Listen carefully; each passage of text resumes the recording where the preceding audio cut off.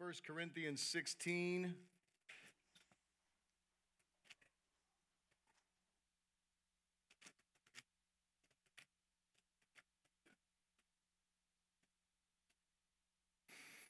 First Corinthians 16, and we will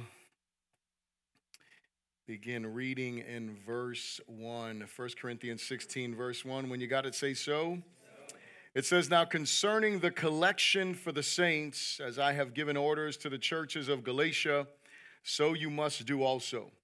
On the first day of the week, let each one of you lay aside something or lay something aside, storing up as he may prosper, that there be no collection when I come. And when I come, whomever you appoint by your letters, I will send to bear your gift to Jerusalem. But if it is fitting that I go also, they will go with me. Now, I will come to you when I pass through Macedonia, for I am passing through Macedonia. And it may be that I will remain or even spend the winter with you, that you may send me on my journey wherever I go. For I do not wish to see you now on the way, but I hope to stay a while with you if the Lord permits. But I will tarry in Ephesus until Pentecost, for a great and effective door has opened to me, and there are many adversaries. And if Timothy comes, see that he may be with you without fear, for he does the work of the Lord, as I also do. Therefore, let no one despise him. But send him on his journey in peace, that he may come to me, for I am waiting for him with the brethren. Now, concerning our brother Apollos, I strongly urged him to come to you with the brethren, but he was quite unwilling to come at that time. However, he will come when he has a convenient time." Lord, thank you for your word that is true. Thank you for your word that searches our hearts, that reveals truth to us. And we pray, Holy Spirit, that in these next few moments that you open our ears, that you open our hearts, that you help us to see the truth that you have for us this morning, that we would be hearers of your word and doers of it. I pray that you would remove distractions from our minds and our hearts, and pray that you would be glorified in these next few moments that we are together. And we pray this all in Jesus' name. And everyone said, Amen. You may be seated in the presence of the Lord. If you do not have an outline, you can raise your hand and the ushers will be sure to get you an outline. We want you to be able to follow along, take some notes, answer some questions, hopefully take this beyond here. That is our ultimate goal. And so we're wrapping up 1 Corinthians chapter 16. 1 Corinthians chapter 16, again, we've walked through the book of 1 Corinthians in its totality. And today we're going to start. We have one more message in 1 Corinthians 16, and then we will be done there, and we'll move on to another series. But nonetheless, today we're talking about giving. Everybody wants to hear about giving. You woke up this morning saying, I want to hear about giving. Hallelujah. I hope Bishop speaks on giving today. That's what I want to hear about, right? I want to take some notes on that. I want to become better at that. Praise the Lord, you guys are very spiritual. Hallelujah. Amen. Having those desires. But anyway, the Apostle Paul is answering a question here, right? He is answering one more question as he started doing earlier on in the book. He started answering questions that the church of Corinth had, and he closes and ends this time by answering a question regarding giving, and he starts to deal with that. So before we jump into that, I just want to ask you a question. Are you a selfish person or a giving person?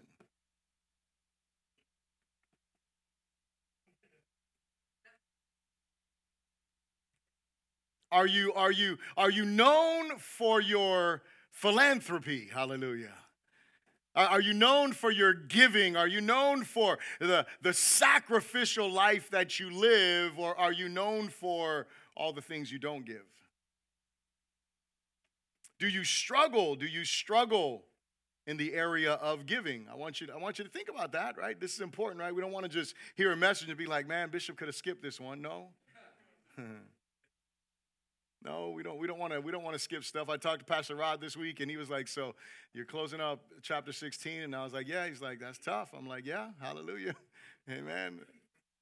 Yeah, it's a lot easier when because at the end, it's kind of like when you're having a conversation with someone. Have you ever had a conversation with someone and you had a bunch of things you wanted to talk to them about, and you ended up talking about like 4 of them and you still had 5 left, right? And then you try to fit them all in at the last 5 minutes you're together. You try to hit these 5 topics and they don't really get as much attention and you might not even get through them or whatever the case. That's kind of like what the Apostle Paul does at the end here in chapter 16. It's like he had these last things that he had to just get off his mind, right? So he writes these things under the inspiration of the Holy Spirit so we can look at these things and we can learn from them. And so that's my hope this morning is that we will learn from this. See, here's the thing. I want you to think about this, right, as we're thinking about giving. Are you invested in the kingdom with your time, your talent, and your treasure? Are you invested in the kingdom of God with your time, with your talent, with your treasure? When we talk about giving, we are not just talking about money only, which would fall under the category of treasure, but we are also talking about our talent that God has given us. God has given each and every one of you not just natural talents that you have, but he has supernaturally deposited within each and every one of us gifts that we are supposed to invest and employ in kingdom work. Our time is something as well that we are supposed to invest, right? Everything that we have is supposed to be an investment. And whether we realize it or not, we are making investments all the time. We're investing time in things that really matter to us. We're investing our talents in things that really matter to us. And we're investing our money in things that really matter to us, right? I mean, that's what we do we not? I mean, every day, whether we're conscious of it or not, that is what is going on. And so I want to ask you that question because when we think about giving, we have to be cognizant of the fact that I think God is communicating to us and he wants us always, and he wants us to have a heart to give, right? He wants us to be people who are not selfish, but people who are selfless, right? Amen. Amen. Thank you. He wants us to bear his image better. God is a giver. The reason why you and I are here today or online or listening is because he's a giver. He gave his son so you and I could have life. So the motivation for our giving is not that Bishop's going to guilt you this morning. Hello. Our motivation for giving is because we have an example in our God who is a giver. He gives, and so we want to be like him. And so if you look in your outline here, if you don't know this already, I just want to reiterate the obvious, but one of the most sensitive topics to preach or teach on is that of giving. Why? Well, it could be the assumed overemphasis given to the subject. And so there's a lot of people that, you talk to them about coming to church. I don't want to go to church. They're always talking about money. Hallelujah. Amen. Praise the Lord. Right? Every time I go there, it seems like they're talking about money. Well, maybe you should come more often. I'm just saying, maybe that could be it. It could just be that you pick certain days, and that's what happened on those days. But if you were there, right, like all the time, you may not hear the giving spiel, right? You may have just come on building campaign update or whatever. I don't know. And so sync your calendar with that better. I don't know. I'm just throwing that out there, right? It could be something like that. It could be the time that certain churches are doing pledges or whatever the case is, and you happen to walk in on that. And then there are churches that they make but they make a specific emphasis every week on giving, and it happens. It should be. Listen, giving, I want you to know this. Giving is simply a part of our worship, right? Most of us, even if we can't sing, we enjoy music, right, on some level. You may not like singing along. You may stand there, whatever the case is. But nonetheless, usually, especially if you're a Christian, you come to know Jesus, like the singing means something. Words, you read the words. Pastor Aldo gets up here usually, and especially when we have a new song, right, he'll point out, man, I love this song because, he'll go through something that he loves in those words. Usually, as somebody's coming up here, they have that moment where they're thinking about, man, this song was good, and I love these words, and so words matter, right? But I want you to know that that's not where worship ends. I mean, see, if you think about it, if we go back into our Bible, like worship will always cost something. It wasn't just sing. Worship became singing like under David. Hello. Seriously. And it wasn't because he did away with the sacrificial system. It's because he was a vocal worshiper, musician. He installed these worshipers, right? But when you look at these worshipers, right, I mean, worship always, somebody was bringing something to sacrifice. They were giving something. All right. You feel good about that? Praise the Lord. All right. So it could be, right? It could be our overemphasis or the assumed overemphasis on the subject. It could be the misapplications and false teachings or promises made in regard to the subject. So you may hear someone speaking on giving, and if you sow this seed, you're going to reap this thing. Hallelujah. Put $20 on that. Come on now. You got to, I mean, and you hear, glory. I feel in the spirit somebody's got $100 seed to sow. Come on now. You've heard that. You see how I just turned that on, right? Now listen. It is important for us to understand that there are biblical principles of sowing and reaping in the scriptures. Amen? You sow to the spirit, right? You're going to reap life. You sow to the flesh, you're going to reap death, right? I mean, there's principles that are there that the scriptures give us, right? If we sow, if you go into 2 Corinthians, and we'll get there, not anytime soon, but when we get there, you'll see that you sow bountifully, you reap bountifully, right? You sow sparingly, you reap sparingly. This is all in the context of giving, right? And so those things are there, but if I stand up here and I say, man, if you give this, you are going to get this, I might be overstepping. Okay, continuing on in our outline.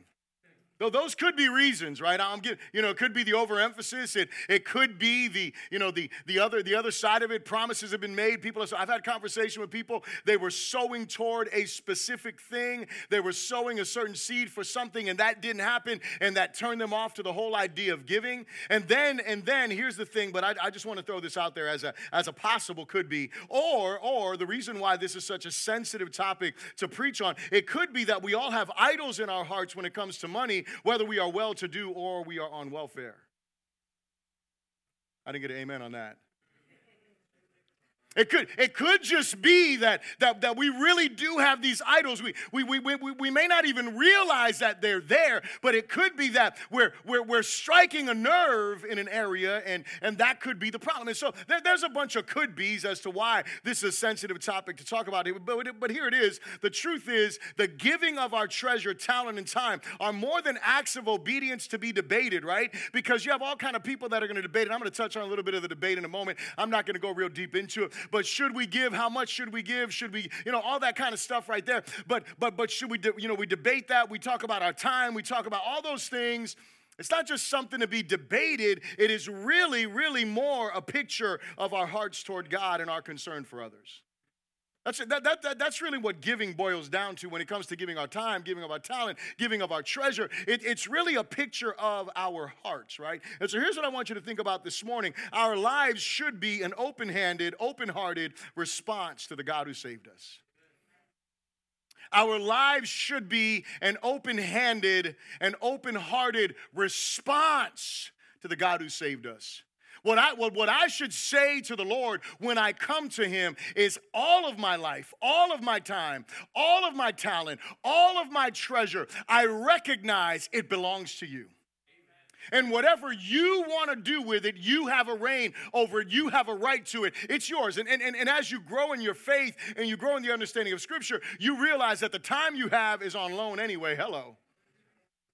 The talent you have is because someone gave it to you, right? You may have developed it, but he even gave you the ability to develop it. And when you start to look at your treasure in the right perspective, you realize that your money is not yours. Hello. There is a source to all of it. And so really, we are not owners, we are stewards. Are we not? That's what we are. We are stewards. And so we recognize that Jesus, you paid a price for me. You died for me. You gave your son for me to redeem me, to bring me out of darkness into a relationship with you, into the light. You separated me for yourself. And so I want to live my life saying, Lord, everything that is in my hands is yours. And it comes from a heart that's open to you and however you want to direct me. And I want to live my life because I always remember the gospel. I always remember that I was separated from you. I always remember that I was dead in my trespasses and sin. I always remember, I'm reminded daily as I think about what God has done for me. I remember that there was a time that I was separated from God, that I didn't have a relationship with Him. And yet graciously, He revealed Himself. Graciously, He showed me the power of the cross. He redeemed me from my sin. I remember that. And I live my life that way, and I want to live for His glory that way, okay? So here it is. I want you to repeat this after me. Say, a willingness to give is a demonstration of our heart. A willingness to give is a demonstration of our heart. The bottom line is this.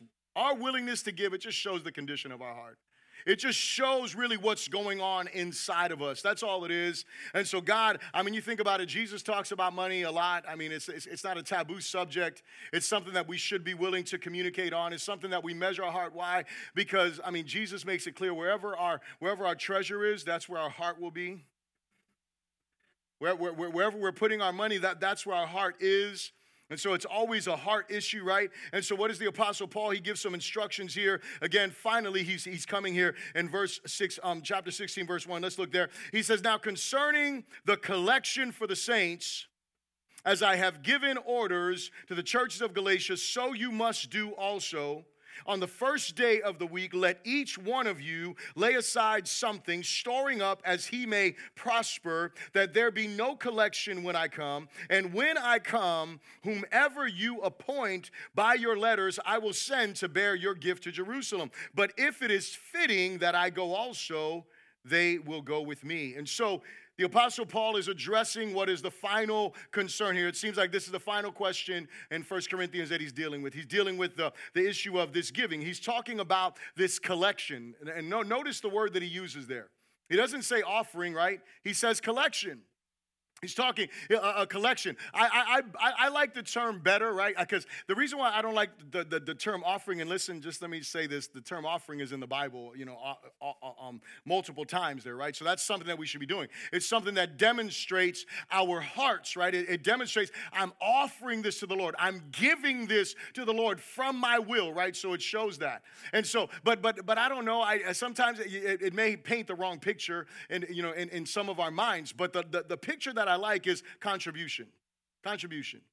They were asking a question about this contribution. So there was another part of the church. It wasn't the people that was sitting in the room with them every week worshiping. It wasn't people that they might have even known. But it was another part of the church in Jerusalem that was hurting. Maybe it was because of famine. Maybe it was because of persecution. We're not 100% sure exactly what's going on there. But nonetheless, there was an issue and there was money that was needed in order to support that church. And so the Apostle Paul had given instruction to the other parts of the church. Now remember, the Apostle Paul is the apostle to who? He is the apostle to the Gentiles, right? He's not the apostle to the Jews. And so he's speaking to his Gentile churches that don't necessarily have a connection to Jewish people. And he's letting them know, hey, they're part of the body. These are saints that need something, and so we should be doing this. So he gives them some instruction. He's given them direction on this, and he tells them that this is something that he told to the church of Galatia as well. So it's not just the church of Corinth, but the church of Galatia as well gets these directions. And so while this giving here, this is a specific situation, here's what I want you to know. There's some good stuff that we can glean from this, okay? You ready to do that? I know you're waiting. You're waiting to get the points, right? So I got 5 points for you, all right? If you're taking notes, take notes here. But how should we give? What are the principles that we have in the area of giving, right? In the area of giving, what are some of the things the Apostle Paul says here? First of all, if you're taking notes, you can write this down, and I think they'll be up here. Contributing financially. The first thing we see in verse 1, giving towards the mission of extending the kingdom is an expected behavior for followers of Jesus. Let's look at verse 1 again. I just want us to read it, just that verse alone. Now, concerning the collection for the saints, this is the question that is asked, right? So they're probably asking, do we need to give towards this? Is this something that we should be part of? How are we supposed to do this? He says, as I have given orders. Is that suggestions? Okay. As I have given orders to the other, to the churches of Galatia, as I've given them instructions, as I've made a way, right? He said, I've given them these instructions. Then he goes on to say, so you must do also. Notice, he doesn't say you can think about it. That isn't what he says. Why? Because it's expected that we, as followers of Jesus, are going to contribute to the needs of others. We're going to contribute toward the mission of the church, right? We're supposed to care for those that are hurting. We're supposed to take care of those who minister the gospel. We're supposed to be able to celebrate together. These are things that should happen, and this is part of what the contribution goes to. In this particular case, he's speaking about this offering to them. So the first thing we have here is that contributing financially, giving toward the mission of extending the kingdom is an expected behavior of the follower of Jesus. The second thing that I want you to see here, if you're taking notes, is consistent giving is expected. Someone say hallelujah. Hallelujah. Not just once in a while. Not just, I'm feeling it today. Not just like, hey, man, I got a bonus, so I'm going to go ahead and hook up to church, Like, no. Consistent, being, what did he say, verse 2? He said, on the first day of the week, let each, so on the first day of the week, so this is a consistent time that is happening. He's saying, until I come on the first day. So every first day of the week, between the time that you receive this letter until the time that I arrive, you should be doing this on the first day of the week. Now, this also gives us another picture, right, of the time that the church gathered together. Because he could have said on the seventh day of the week, couldn't he? If they were meeting on Saturday, he could have said on the third day of the week. He could have said on the fifth day of the week. Nope, he said on the first day of the week. Why? Because we go back and we see that by this time, the church was gathering together. They were worshiping. They were being reminded of the resurrection. But nonetheless, as we look at the principle here, consistent giving is expected. So for us as believers, you have to ask yourself a question. Are you consistent in your giving? If you're a giver, now listen, if you're a giver, thank you. If you are someone who contributes to the church and to the ministry, thank you so much. We are so grateful for you. We pray for you. We do. If you're not yet a giver, today's a good time to start. Amen. Hallelujah. I invite you into the community of the generous, right? I invite you into the community of faith in this area of giving, saying, hey, I want to be part of what it is that God has called you to do, what it is that God has called the church as a mission to do. So consistent giving is expected. The second thing we find in this verse, he goes on to say this in verse 2. He says, so lay aside, he says, let each one, say each one. Each one of you lay aside something. Lay aside something. Each one of you. So the third thing as a principle is collective giving is anticipated. Hallelujah. Not just some folks. Not just it's expected. Let each of you, now there's a caveat to this. I'm going to get to the next point there. He says, let each of you lay something aside, storing up, say storing up, and say this with me, as he may prosper. Storing up as he may prosper. Now here's the thing. If you're over there in the community and you are broke and you're not working, guess what? He's not asking you to do anything. Are you here? You got to track with me now. He's like, if you don't have anything, he's not expecting you to go and rob Peter to give to. No, come on now. He's not asking you to do something outside. But as the Lord prospers you, do we have any prosperous people here? Mm-hmm. So that means everyone should be giving. Amen. Hallelujah. So if the Lord is prospering you, if the Lord is blessing you, if the Lord is giving you increase in your life, if the Lord is giving you income in your life, he's saying, as the Lord has prospered you, store something up. Put something aside. This is something that you should be doing, right? He gives the idea when he talks about storing up. The Old Testament speaks of the storehouse, right? Like God's house being a storehouse where they brought the offering, the tithes and the offerings in. So that way the weak, the poor, they could be ministered to. So that way the Levites, they could be taken care of, right? So there was a storehouse. So he's not saying, now, I want to be careful here because I know I got some deep thinkers. Hallelujah. He's not saying that the New Testament church is the storehouse, right, in that sense, but he is saying that in another sense. Why? Because we are the New Testament church. We are the building. So what should we be doing? We should be storing up. Oh, come on, y'all. We should be that storehouse, and we should be storing up so that way we can give, so we can provide, we can be a blessing unto those who are in need, again, in this particular context. He goes on, so we have contributing financially. That should be something that we do. Consistent giving is expected. Collective giving is anticipated. Corresponding giving is the standard. I said, I had you repeat that with me, the as you may prosper, right?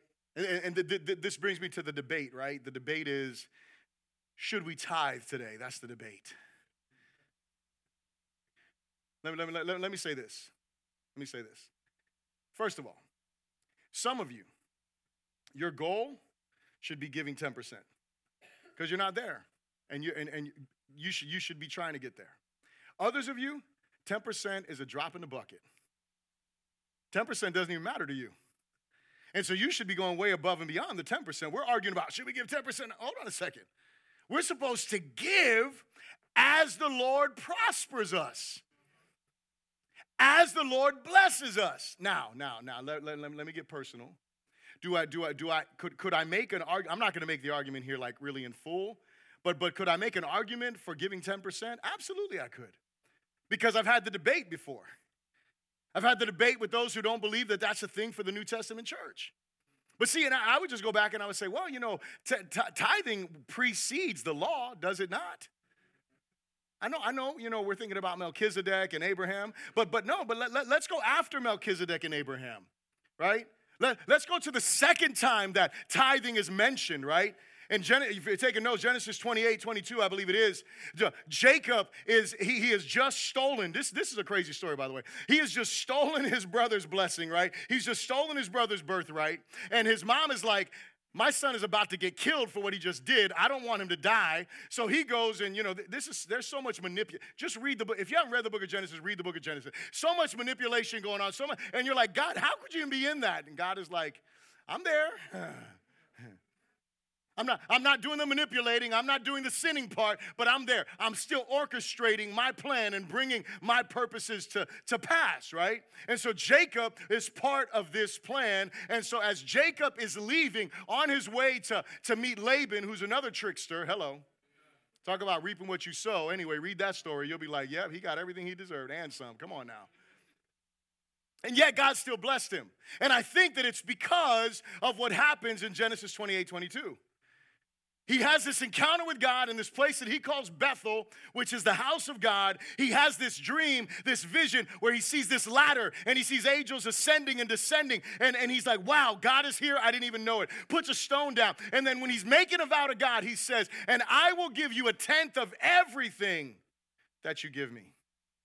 If you'll be with me, I'll do these things. Now, that's preceding the law, right? Then you move into the law and you have 10%, and really, you guys know this, right? It's really like 20.3% because there was 3 tithes that were taken up, and so it's a lot of stuff. And so then people are like, well, are we supposed to give 10? Well, actually, you should be giving 20.3. Well, come on, let's do 20.3, glory to God. Some of y'all are like, Bishop, come on, you're going crazy. No, I'm not going crazy. I'm just trying to point out the argument, right? But here's the thing. Forget percentages for a moment. Let me ask you a question. Has God prospered you? Has God prospered you? Has God blessed you? Then don't be greedy with him. Don't nickel and dime him. Don't be like, well, I'm going to do 10%, so I'm going to do 87.23. No, come on now. Can you at least round up for the kingdom? I don't know. Glory to God. Amen. Listen, and if you got 87 points, I'm making a point, right? Like, listen, don't be stingy for the king. We give when it comes. Man, we want to be a blessing. We're giving because he's already blessed us. So I think I can make a pretty good argument, and I'm gonna leave the argument there. But I could continue on with the argument as to why I believe that I think tithing is something that we should practice in our present day. But listen, here's the thing. I want you to be a people who say, God, you have blessed me. I want to bless you. That's the kind of people that we should be. We shouldn't have to be browbeaten when Pastor Aldo gets up here. He beats you guys up every week, doesn't he? So some of y'all probably never even heard the word tithing since you've been in this church until today. You're getting overloaded. It's okay. Praise the Lord. The point is, we believe that we should be givers, and not just givers in word, but givers of our treasure, givers of our money. And so here's the thing. While there should be no question that giving our money towards the mission of the church is an expected part of following Jesus, if giving is solely a check in the religious box or a Christian duty, then our hearts are in the wrong place. Now, I still got 2 more points here that I want to make, but I want you to know our hearts have to be in the right place. Continuing on with Paul's instruction here, look what he says as he continues on. He says this at the end of verse 2. He says that there be no collection when I come. It's funny that he says that because he's like, I don't want to come in there and be like, yo, y'all got to give me this money. No. He's like, I don't want to have to talk. I want somebody just come to me when I get there and say, here you go. This is what we've collected since we heard your words. This is what so you don't have to get up there and be in a situation where you're asking people. No, we shouldn't have to ask people. We know that there's needs. We know that what's going on. And so we're going to give. We're going to sow. That's what should be happening. So here's what it is. Coercive giving is to be frowned upon. Listen, I don't want to get up here and twist your arm and make you feel like, oh, you got to give. If you don't give, you're going to hell. If you don't give, you're going to be cursed. Come on now. I shouldn't have to do any of that. If you love Jesus, you don't need all that to give. Come on now. Listen, I say this for the glory of God. We don't get up here and browbeat people and all this stuff. When the scriptures bring us to the topic of giving, we're going to dig in. Come on now. I mean, I don't have a problem talking about money. It's not if there's a moment that there's a need, I have no problem raising that up. I don't have issues with any of that. But I'm not going to get it. That's not the only thing that's in the Bible. And so I thank God that you have responded, that you have been givers, that you have been faithful. Because if not, we wouldn't have the AC blowing right now. I know some of y'all are cold. Come on now. Praise the Lord. I'm sorry. I apologize. I sweat a lot. They kind of try to work the balance between you and me. Praise the Lord. Amen, amen. You know, just do like Pastor Aldo. Follow his lead. Just bring a parka. Hallelujah. Bring one for you. Matter of fact, we're gonna start doing parkas instead of handouts. Hello, we'll do that on Saturday. Anyway. So coercive giving should be frowned upon, right? That should be something we shouldn't be there. Account, and then the last one here, verses 3 through 4, and then he says, and the person who you appoint to take care of this, they'll take care of it. And if you want me to go, and I'm just paraphrasing, then they'll come with me. But here's the last part. Accountability for giving is a biblical practice. So here's the point. The point is, you give. If you have questions about what we do with what you give, please ask. Pastor Aldo will be more than happy to print out whatever you need printed out so you can see what's going on. Listen, we want to be accountable, right? We're not just doing what we want to do. We're trying to be honorable. We're trying to be faithful. Now, listen, if you're not a giver, don't be coming up in here asking for no printout. Come on now. Because he's going to check that first. And if there's no account of your giving, well, hey, you have no reason to ask. Come on now. Amen, amen. The second thing I'll ask you to repeat after me is this. You can take a deep breath now. We're done talking about money. Hallelujah. Say this with me. A willingness to give requires a submitted schedule. Hallelujah. I don't know which one's worse to talk about in our present day, money or your time. What is let's read the Apostle Paul's words. See, because as I read this, I'm like, what is it? It's an attitude of giving that I think is being expressed, right? And there's a bunch of other ways that we could look at this. But the Apostle Paul says in verse 5, he says, now I will come to you when I pass through Macedonia. For I am passing through Macedonia, and it may be that I will remain or even spend the winter with you, that you may send me on my journey wherever I go. For I do not wish to see you now on the way, but I hope to stay a while with you if the Lord permits. But I will tarry in Ephesus until Pentecost. Verse 9, for a great and effective door has opened to me, and there are many adversaries. And so when I'm looking at this, I'm looking at the Apostle Paul expressing to them what his schedule is looking like. What is on his heart of the things that he wants to do. And what the Apostle Paul is saying, that he has given himself wholeheartedly to the work of the Lord. He has given himself, he has given his schedule, he has given his life to doing what God has called him to do. Now, I know what some of you are saying right now. You're like, well, I can't do that. I mean, I'm not a pastor. I'm not a missionary. I'm not an evangelist. Oh, yes, you are. Oh, yes, you are. Oh, yes, you are. Oh, no, I'm not. Oh, yes, you are. You see, we believe in this thing called the priesthood of all believers. How many of you heard of that? Raise your hand if you heard of the priesthood of all believers. I got a couple of half hands because you don't want to be on the spot. But the truth is, If you never heard of that, in the Old Testament, right, there was a certain group of people who had to go before God. They were the priests, they were the Levites, they were the high priests. They were the ones that went before God, who brought the sacrifices on behalf of the people to God after the law was instated. So there was a group of priests. But now that Jesus has died, he is our high priest. We go directly to him. We go directly into relationship with him. We don't need listen, you don't need to come to me to say, hey, Bishop, can you pray for me for X, Y, and Z? You know why? You have an open line. Hallelujah. How do we know this? When Jesus was on the cross, something miraculous happened. There was this tearing of the veil, and I love the way that the veil tore. The veil tore from the top to the bottom. You know what God was doing in that moment? He was saying, hey, I want you to, it was like this. I'm not going to tear this, by the way. But nonetheless, it was like there was a veil. You couldn't see him. I know you guys on the side can see me. Just pretend, okay? This is huge. All right. You couldn't come to him. The only people who could come through that veil were the priests, the ones who were, and it was one time a year that they were able to come into that holy of holy place. And what God does is he tears the veil top to bottom to do what? So that way now everybody can access him. That's the beauty of what God, that's one of the beautiful things that God does. He brings us into a relationship with him. But see, with that access comes responsibility. Because those priests, they were not just representing God to the people, right? They were representing the people to God. And so that means that there's a two-way representation. And so now, guess what? We can come to God without anybody. But we also need to go from God to the people on behalf of God. As representatives, as those pastors in our workplaces, praise the Lord. Pastor Ozzie, how you doing? Glory to God. Just feel that weight for a second. You are the apostle in your place. Hello, glory to God. Going to get in trouble there. You know what an apostle is, right? A sent one. Come on now.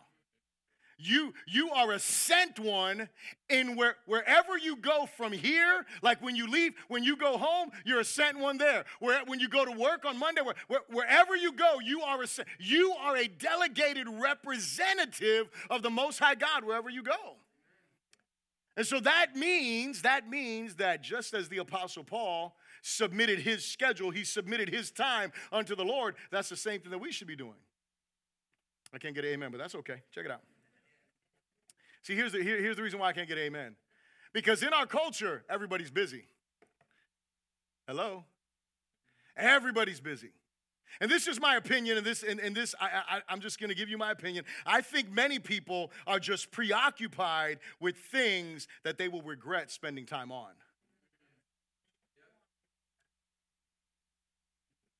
My phone, my son, when he was getting, I was going to grab my phone, but, we just scroll our lives away.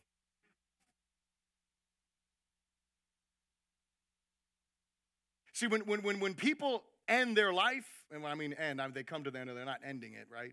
When they come to the end of their life, they look back. As you get closer to the end of your life, you know what you start doing?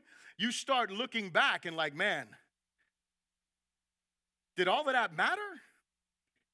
Why did I waste my time doing A, B, C, or D? You see, we all have a leg up in the sense that we should be living for eternity. And so that means that my schedule, to the most of my ability, right? Like you can't go to your boss tomorrow and say, hey, man, I know I have a job here, but I'm going to submit my schedule to the Lord, so I'm on his time clock. So you just keep paying me, and I'll show up whenever I can, and I'll do what I need to do whenever I can. But other than that, I'm the Lord's. You can't do that. They'll be like, yeah, well, I got somebody who wants your job and will do the job, and I'm going to go ahead and get them, and you can go ahead and give all your time to the Lord. How about that?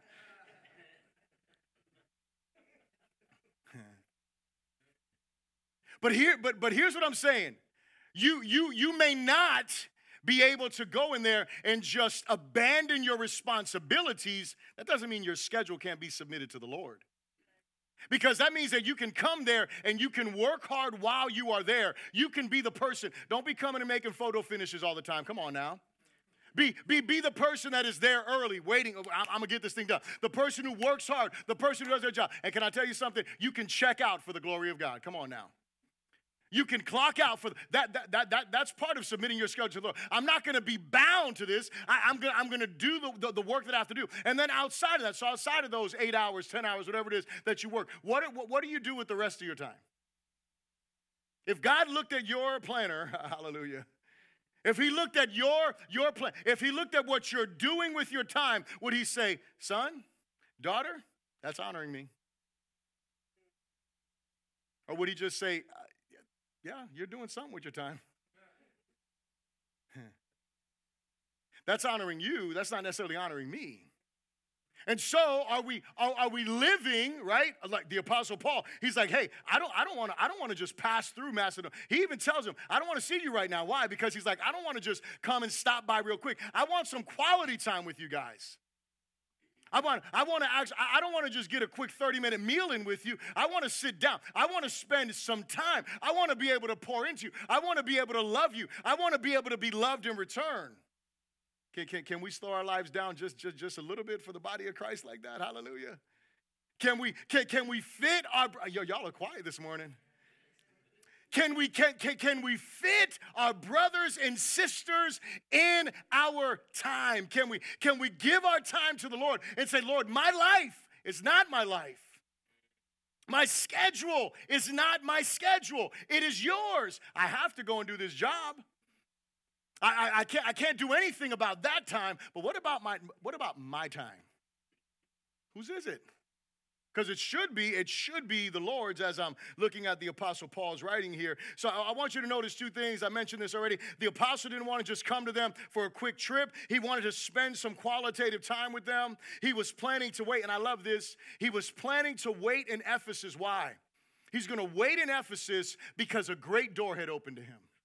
What was the Apostle Paul's concern? The Apostle Paul's greatest concern was that the gospel was preached fully. And my friends, I want you to know this. Don't think, please, I hope you heard me earlier. Do not think that you are less than some preacher or pastor or bishop or leader. You are not. You are as important, if not more important, because there are people that you will engage that I will never see. There are people that you will encounter that I will never, unless you bring them to Jesus and they walk through those doors. Hello.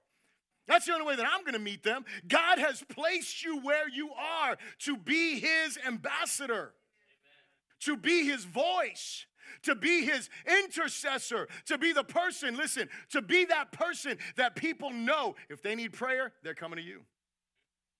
He's placed you there. He wants to use you in that way. And our greatest concern, what should be our greatest concern? Our greatest concern should definitely be that we get promoted, right? That should be our greatest concern. Our greatest concern is that we get that increase that we're looking for. That should be our greatest concern, right? No, our greatest concern should be that we get that bonus because, we need that. Come on now. Our greatest concern, it should be that God would open the door of salvation to every person that he allows us to encounter. That those people, listen, I hope that you see those people, if you work in a place where there's cubicles, I hope that you see those people in those cubicles as people that need the gospel. Come on now. Listen, if you work out in a field somewhere doing something, I don't know, maybe you're in construction or whatever the case. Listen, I don't care where, but the people that you work with, man, I hope that you're praying for them. I hope that you're crying out to God on their behalf. What does that have to do with time? Man, that takes time. Hello. I hope that you're looking at ways that God can use you to impact their lives, because that is what the Apostle Paul was all about. And here's the thing. He says this. I'm moving on, but we should be able to give our time unto the Lord. He says this in verse 9. He says, for a great and effective door has opened to me. And lastly, he says, and there are many adversaries.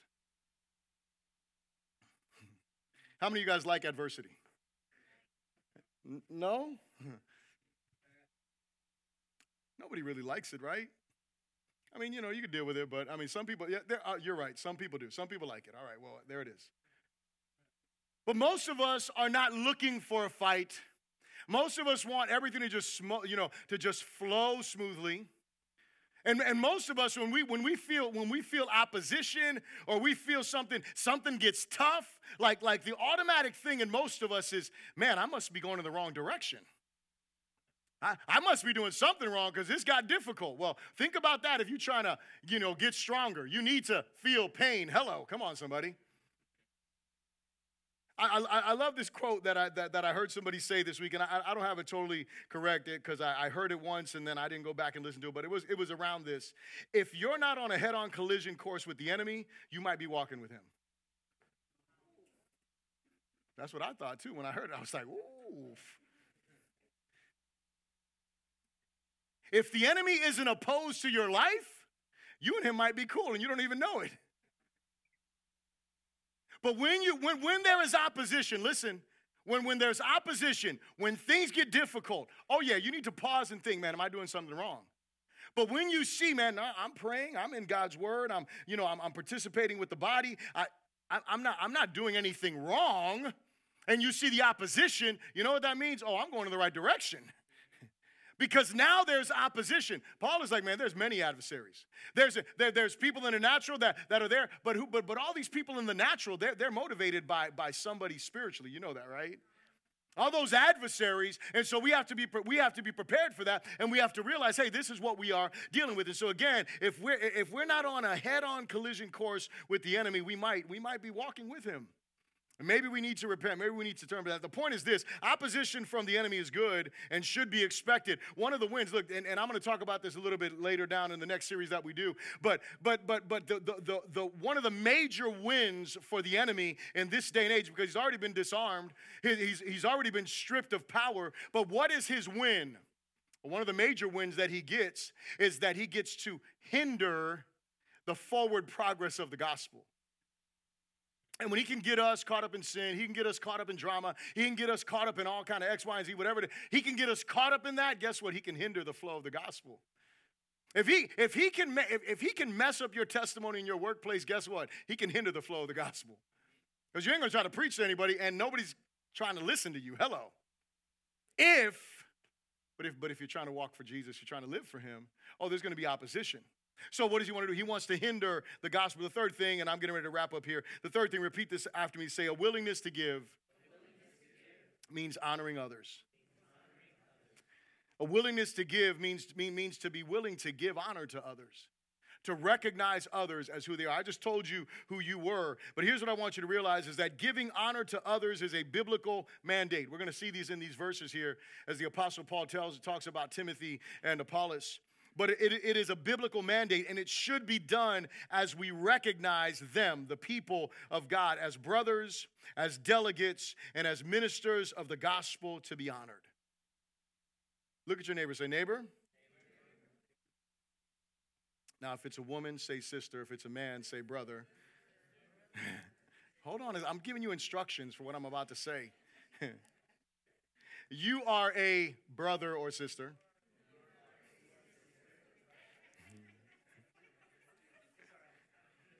Don't say you are a brother or a sister. Say you are a brother or you are whichever one it is. Hallelujah.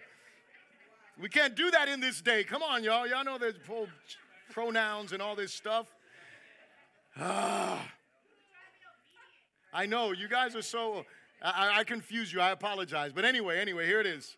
Second one, we'll get this right. You are a delegate. And you are a minister of the gospel who deserves honor. Listen, the way that we should see each other as brothers and sisters, we should see each other as family. That's the point, right? That's what you should have said. Look at your neighbor and say, neighbor, your family. There it is. Hallelujah. Let's clear that up. Your family, and if you're really family, well, you know that, but I'm talking about a greater family. I'm talking about the family of God. We should see each other as family. We should also see each other as God's delegates. We have been given authority from God. We should also see each other as ministers of the gospel. And so what does Paul tell them about Timothy? He goes on in verse 10. He says, and if Timothy comes, See that he may be with you without fear. For he does the work of the Lord, as I also do. Therefore, do not let no one despise him, but send him on his journey in peace, that he may come to me, for I am waiting for him with the brethren. So the first thing that we find here is that Timothy, just to give you a little bit of history on him really quickly, he is a younger man in the faith. He is one that Paul came upon and took him in the book of Acts. He's a man that was instructed in the scriptures. He is a man that was young. I just said that earlier. I want to say it again. He was a young man, and he was probably, based on what I read in Paul's writings to him, he was probably gifted differently than the Apostle Paul, and he was definitely temperamentally different than the Apostle Paul. And so what does that do, right? So I'm going to use myself as an example, right? So I am a person that is, I'm trying not to give you all fuel. Come on now, I'm trying to think. I'm the kind of person that if no one else is leading, I'm going to lead, right? Does that make sense, right? Some of you are like that. If someone else is leading, I'm cool sitting back and just like, biting, gritting my teeth and be like, okay, well, praise the Lord. But I mean, I do, right? I'm going to sit back. They're not doing like I would do it, but if someone's leading, I'm good, right? Like I can, and I prove this. I just coached Josiah's basketball team I was the assistant coach. Hallelujah. And I shut my mouth until the coach wasn't there, right? When the coach wasn't there, then I had to step up, right? That's how it was. But nonetheless, I wasn't trying to like overtake, right, the control. And so the point is, I'm that kind of person. So the point is, I'm going to open my mouth. I'm going to speak up. I'm not going to sit there and just be quiet and all that kind of, like I'm going to actually talk, right? And other people are not necessarily like me. And so because they're not willing to voice their opinion, because they're not as strong temperamented as I am, right? I'll just use that term. Because they're not like that, right? Then they could walk into a room in a situation and you not want to even give them any deference, right? Because you're used to a certain type of figure, right? Same thing with Paul here. Paul is a commanding figure. He walks in a place. He's over here. He's sitting in Athens. He's looking around. He can't shut. He's like, oh my goodness, these people are overtaken with demon worship. I've got to introduce them to the one true God. Most of us would have just walked through the marketplace, been like, man, we got to pray for them. Come on now. Not the Apostle Paul. He's like, I'm a terror. You guys are bowing to God, false gods. Like it's killing him inside, right? Timothy was probably like, nah, bro, you good? Like, do we have to have this conversation? Like, do you see the crowds coming around? Right? And the reason why I say this is because he tells them, let Timothy be with you without fear, right?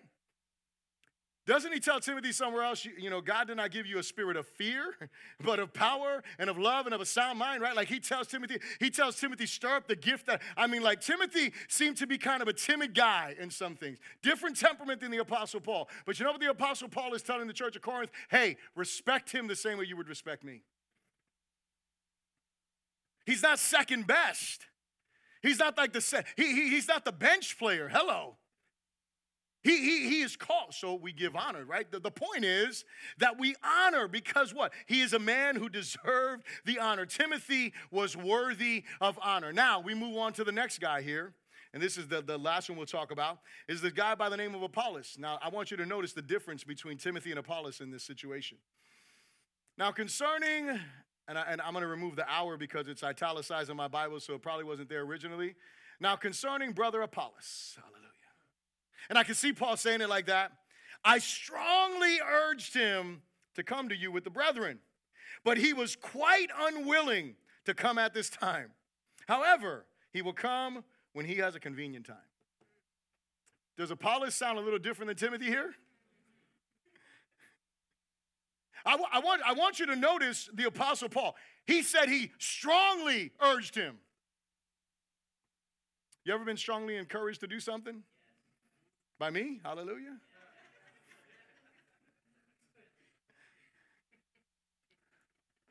And we sit down and we have a conversation and I'm encouraging and I'm motivating and I'm trying to breathe faith. I'm trying to breathe vision, right? I mean, y'all been there. Hallelujah. Paul, that's why I love Paul so much. He does run-on sentences and he does strong encouragement. I love him. Hallelujah. We're brothers. I'm saying, like, when we get together, we're going to be in heaven encouraging one another. Glory to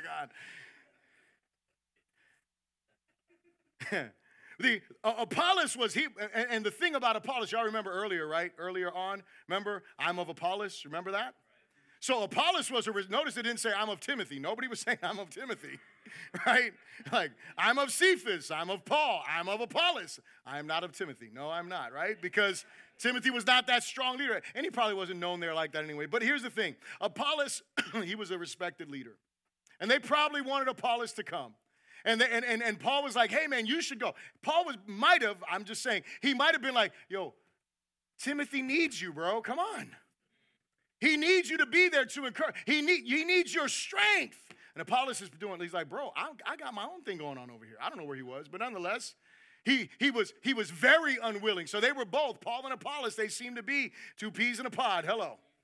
Two guys, and so again, they were respectful. Again, Apollos was well respected, desired as a leader in Corinth, apparently had an agenda that prohibited him from coming to Corinth at the time. At a convenient time, and I don't think it's like, okay, whenever I can. No, I think it's at the right time. When the right moment happened, what is the point? The point is you respect Timothy, you also respect Apollos. Even though, listen, here's the bottom line is this, is that we should be willing to give honor to others even if they're not who we want or expect them to be, or they're not willing to move at the pace, realizing we could be like Timothy or Apollos at any given time. There could be moments that I'm like Timothy. There could be moments that I'm like Apollos. There could be moments that I'm different, but we all have been gifted. We have all been commissioned. Again, I go back to that first statement that I asked you to repeat. We have all been given a responsibility to bring edification to the body. And so here's what my hope is. My hope is that we would seek to honor God in others by giving honor where honor is due. That's what we give there. We give honor one to another. So here's my closing question for you. Are you, or would you say your heart is compelled to giving or to guarding? Would you say your heart is compelled to giving or to guarding? And again, this brings us back to our first major point, which is the financial side, right? But not just in your finances. Are you giving in finances? What about your time? Are you giving of your time, or are you guarding it like, I got too much going on, I can't? Let's all stand and let's pray together.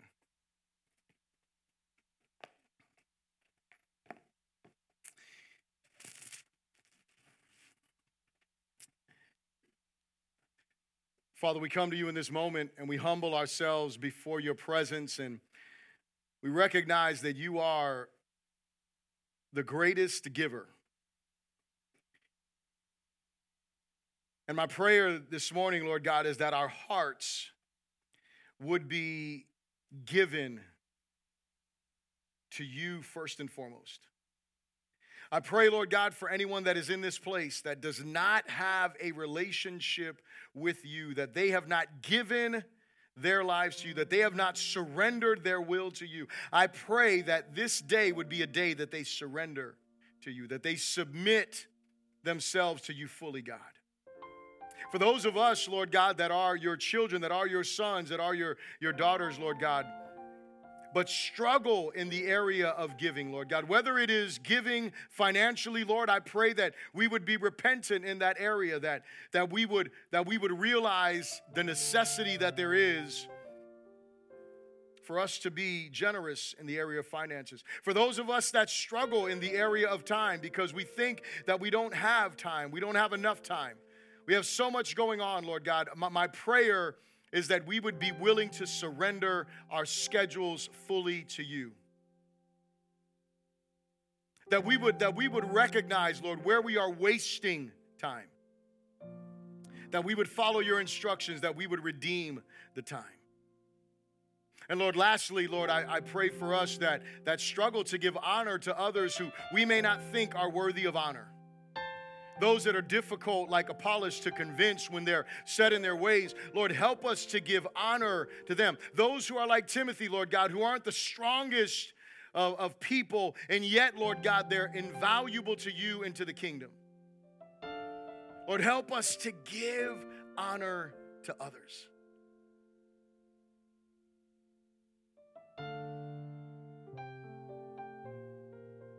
Let our lives, God, be marked as givers.